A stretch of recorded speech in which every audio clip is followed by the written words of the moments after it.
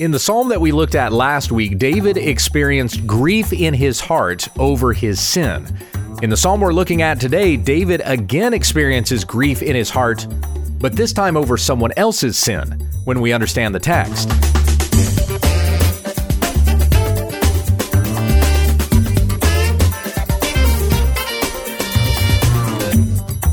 You're listening to When We Understand the Text, committed to sound teaching of the Word of God. For questions and comments, email whenweunderstandthetext@gmail.com. And don't forget our website, www.utt.com. Here's our host, Pastor Gabe. Thank you, Becky. We come back to our study of the Psalms, and picking up where we left off last week would put us in Psalm 52. If you want to open up your Bible and join with me there, we continue with the David Psalms. Last week, we looked at Psalm 51. This was the psalm that David prayed once Nathan, the prophet, had shown to him his sin, that he had committed adultery with Bathsheba and then had her husband Uriah the Hittite murdered. And so David prayed unto the Lord for forgiveness. And that's what we have in Psalm 51. There's quite a backstory behind Psalm 52 as well. We'll read through it first and then talk about what inspired this psalm. You'll notice the title at the top, To the Choir Master, a Maskil of David. When Doeg the Edomite came and told Saul, David has come to the house of Ahimelech. Let's start in verse 1. Why do you boast of evil, O mighty man? The steadfast love of God endures all the day. Your tongue plots destruction. Like a sharp razor, you worker of deceit. You love evil more than good, and lying more than speaking what is right. You love all words that devour, O deceitful tongue. But God will break you down forever. He will snatch and tear you from your tent. He will uproot you from the land of the living. The righteous shall see and fear, and shall laugh at him, saying, See the man who would not make God his refuge, but trusted in the abundance of his riches, and sought refuge in his own destruction. But I am like a green olive tree in the house of God. I trust in the steadfast love of God forever and ever.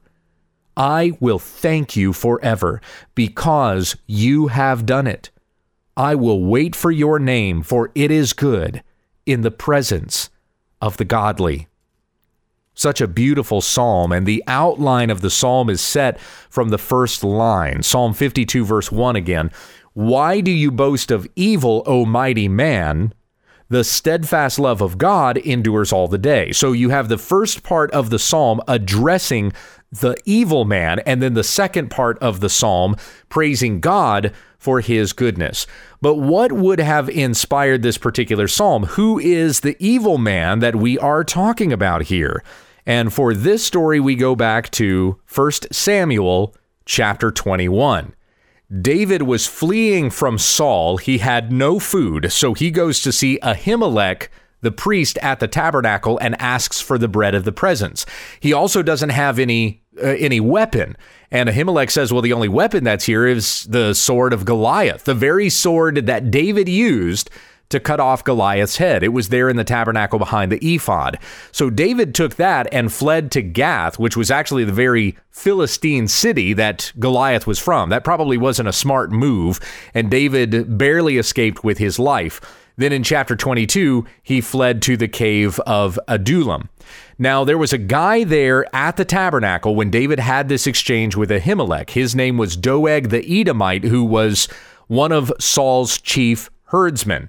Saul was upset that none of his men had disclosed to him what David was doing and where he was. He even felt betrayed by his own son Jonathan, who had made a covenant with David instead of telling him where he could find David. And so Doeg the Edomite speaks up and says, I know where David is. I was there in the tabernacle when Ahimelech had this little exchange with David, when he gave David provisions, food, and even a weapon.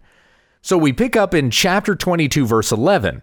Then the king sent to summon Ahimelech the priest, the son of Ahitub, and all of his father's house, the priests who were at Nob, and all of them came to the king. And Saul said, Hear now, son of Ahitub. And he answered, Here I am, my lord.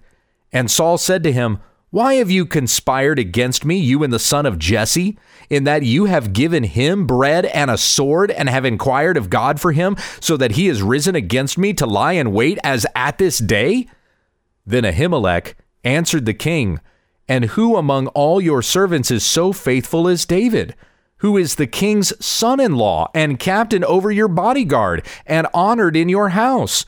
Is today the first time that I have inquired of God for him? No, let not the king impute anything to his servant or to all the house of my father, for your servant has known nothing of all of this, much or little. And the king said, You shall surely die, Ahimelech, you and all your father's house.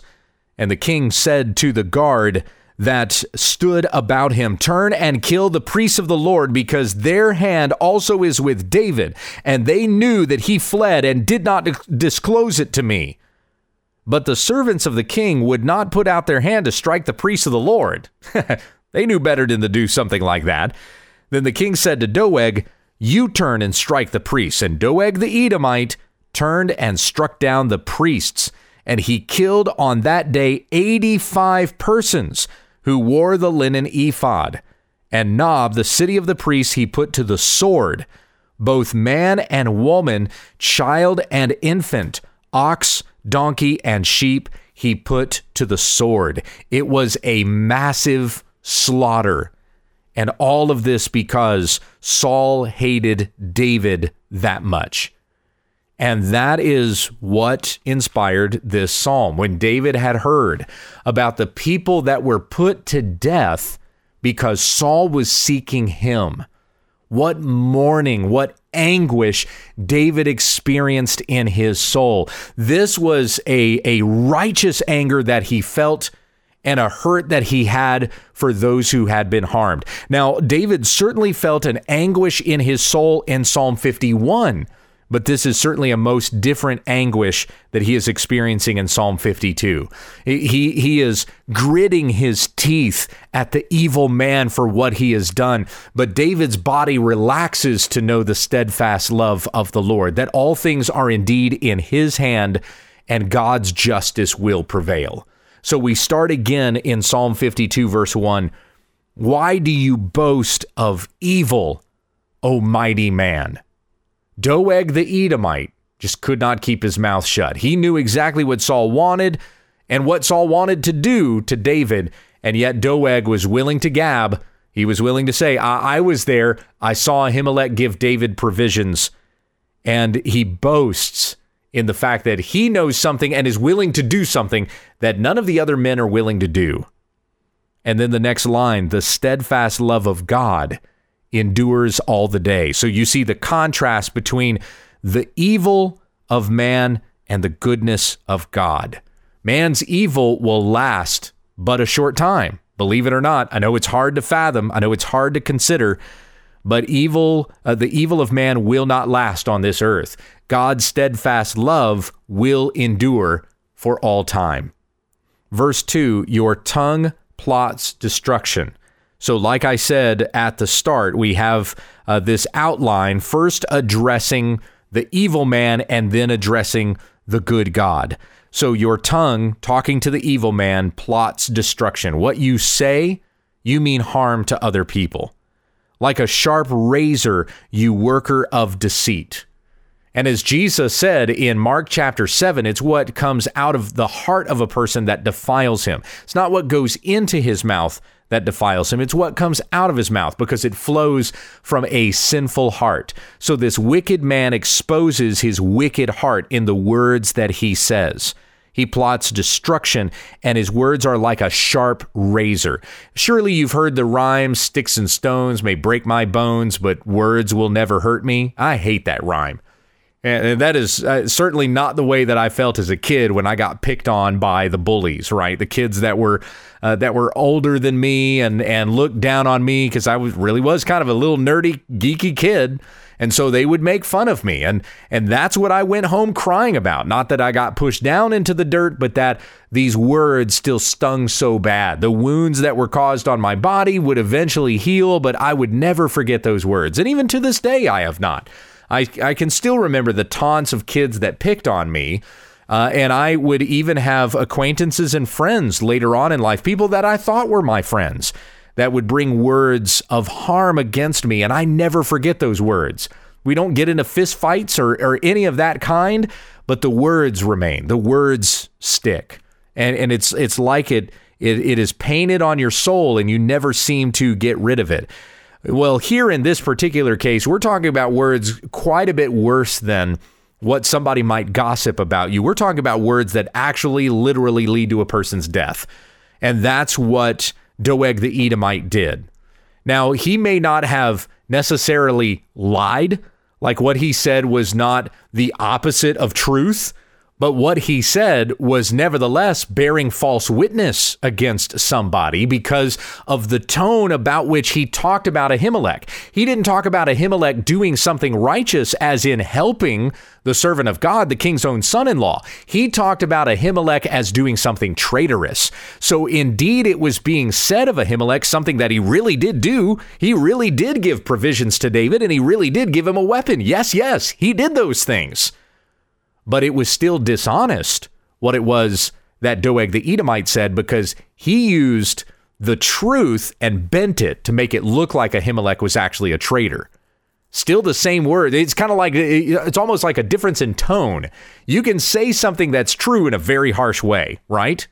And it almost kind of changes the message because of the tone of your words. Well, that would have been the case here. Not necessarily in tone, but certainly in intent, in what Doeg the Edomite wanted to accomplish with what he was reporting to Saul. Therefore, his words plot destruction, and they are like a sharp razor, you worker of deceit.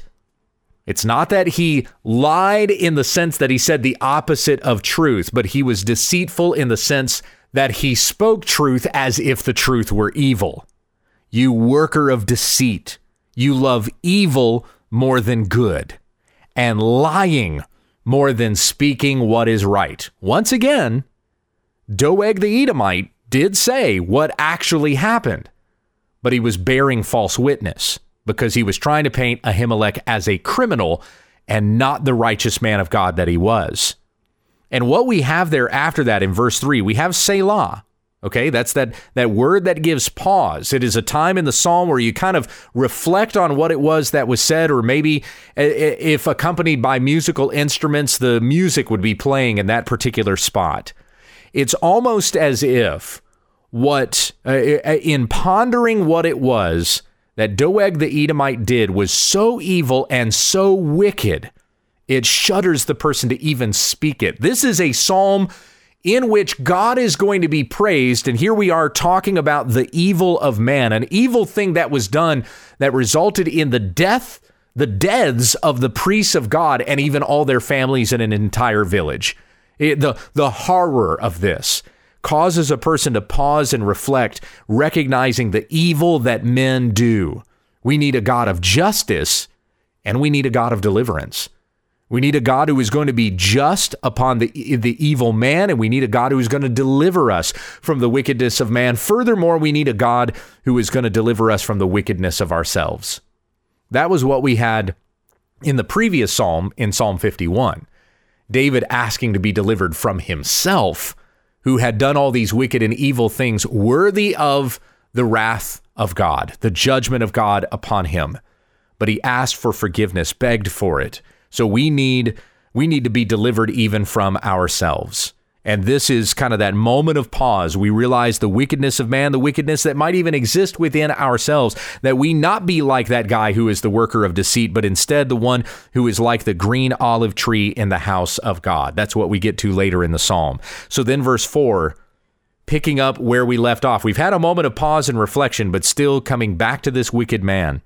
You love all words that devour, O deceitful tongue. Bending the truth, bending what was done, what was said, which was for the purpose of helping the Lord's servant.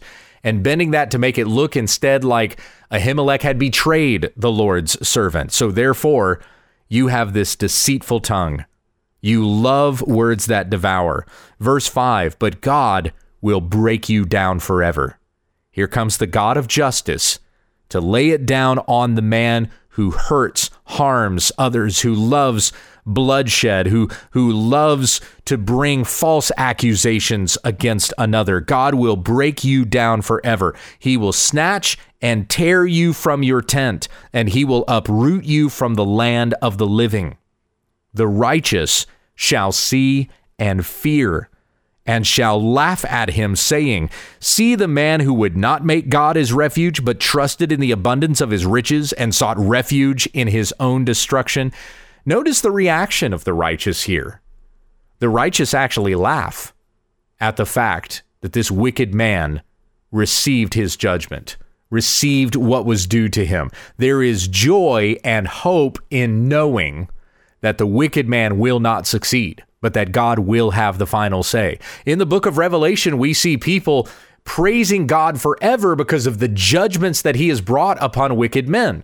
That might be difficult for us to understand now, but when we get to the other side in glory and we see the full plan of God laid out and what he was doing, even in the midst of evil, it will cause us joy and celebration of the God who works all things together for our good and for his glory. So God is going to break down the wicked men. He is going to snatch and tear them from their tent. He will uproot you from the land of the living. And we have another moment of pause there, Selah, as we reflect upon the righteous judgment of God. The righteous shall see and fear.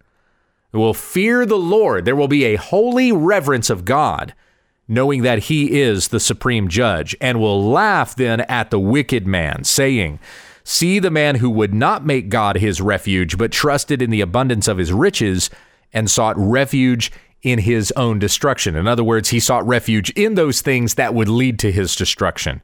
So verse 8, but I am like a green olive tree in the house of God. Now, if you've been reading straight through the Psalms up to this point, this should sound kind of familiar. We actually go right back to Psalm 1. Blessed is the man who walks not in the counsel of the wicked, nor stands in the way of sinners, nor sits in the seat of scoffers, but his delight is in the law of the Lord, and on his law he meditates day and night. He is like a tree planted by streams of water that yields its fruit in its season, and its leaf does not wither. In all that he does, he prospers. The wicked are not so, but they are like chaff that the wind drives away. So we're seeing some similarities here with Psalm 1. I did mention when we started the Psalms, Psalm 1 and 2 come up regularly. It's kind of like it's a thesis for what will happen or what will be said in the next 148 Psalms. So here we have, once again, the tree that is planted in God. I am like a green olive tree in the house of God. A green, evergreen. I am always in season. I am always nourished. I am always rooted and firmly grounded. I trust in the steadfast love of God forever and ever. We cannot trust in man. That doesn't mean we should not trust our brothers and sisters in the Lord, but our ultimate trust can't be there, because surely you've had occasions where you knew somebody who you would have called a brother or sister in the Lord, and they betrayed you. They turned on you. Their words that previously were so loving and encouraging turned into sharp razors, just as what is being described of Doeg the Edomite. So people are going to betray us and they're going to hurt us, but our trust must be in God, in his steadfast love. His love is steadfast and unmoving. And anybody whose love is for you and is likewise steadfast is only because they too are planted and rooted in God. And we will trust in him, in his steadfast love forever and ever. Verse 9, I will thank you forever because you have done it. I will wait for your name, for it is good in the presence of the godly. The godly know that God's name is good, And to some degree, the wicked know that too, but it's because they are wicked and God is good that they are going to receive their destruction. We have a righteousness that comes not from ourselves. It has been granted to us by God in his good name, and we therefore wear his name, all of us who are followers of Jesus. So let us trust in the name of the Lord our God, for it is good. It is good in the presence of the godly.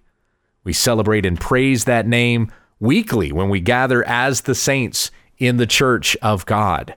But let me press upon you that you place your trust in the Lord, not in people. And when I say that, once again, I want to reiterate, I do not mean that you shouldn't trust anybody, but just know that people will let you down. So ultimately, our trust has to be in God. If there's any goodness or hope in this world, it is going to be found in Christ. So rely upon him.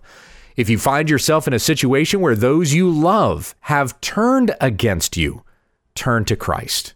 Rely fully upon him. Trust in him, and his love is for you, and his love will never fail. He will uphold you with his mighty hand. Let's conclude with prayer. Our Heavenly Father, we thank you for the goodness that you have shown to us in Christ. We thank you for the friendship that we have with you because of the relationship that we have in Christ Jesus. Keep us near to you by keeping us near your word. And may we rely on these words daily, trusting in you through the promises that you have given to us, especially that promise in Christ that not even the grave can hold us down. As we read in Romans 8:1, there is therefore now no condemnation for those who are in Christ Jesus. And if God is for us, who can be against us? Amen. For more about our ministry, visit us online at www.utt.com.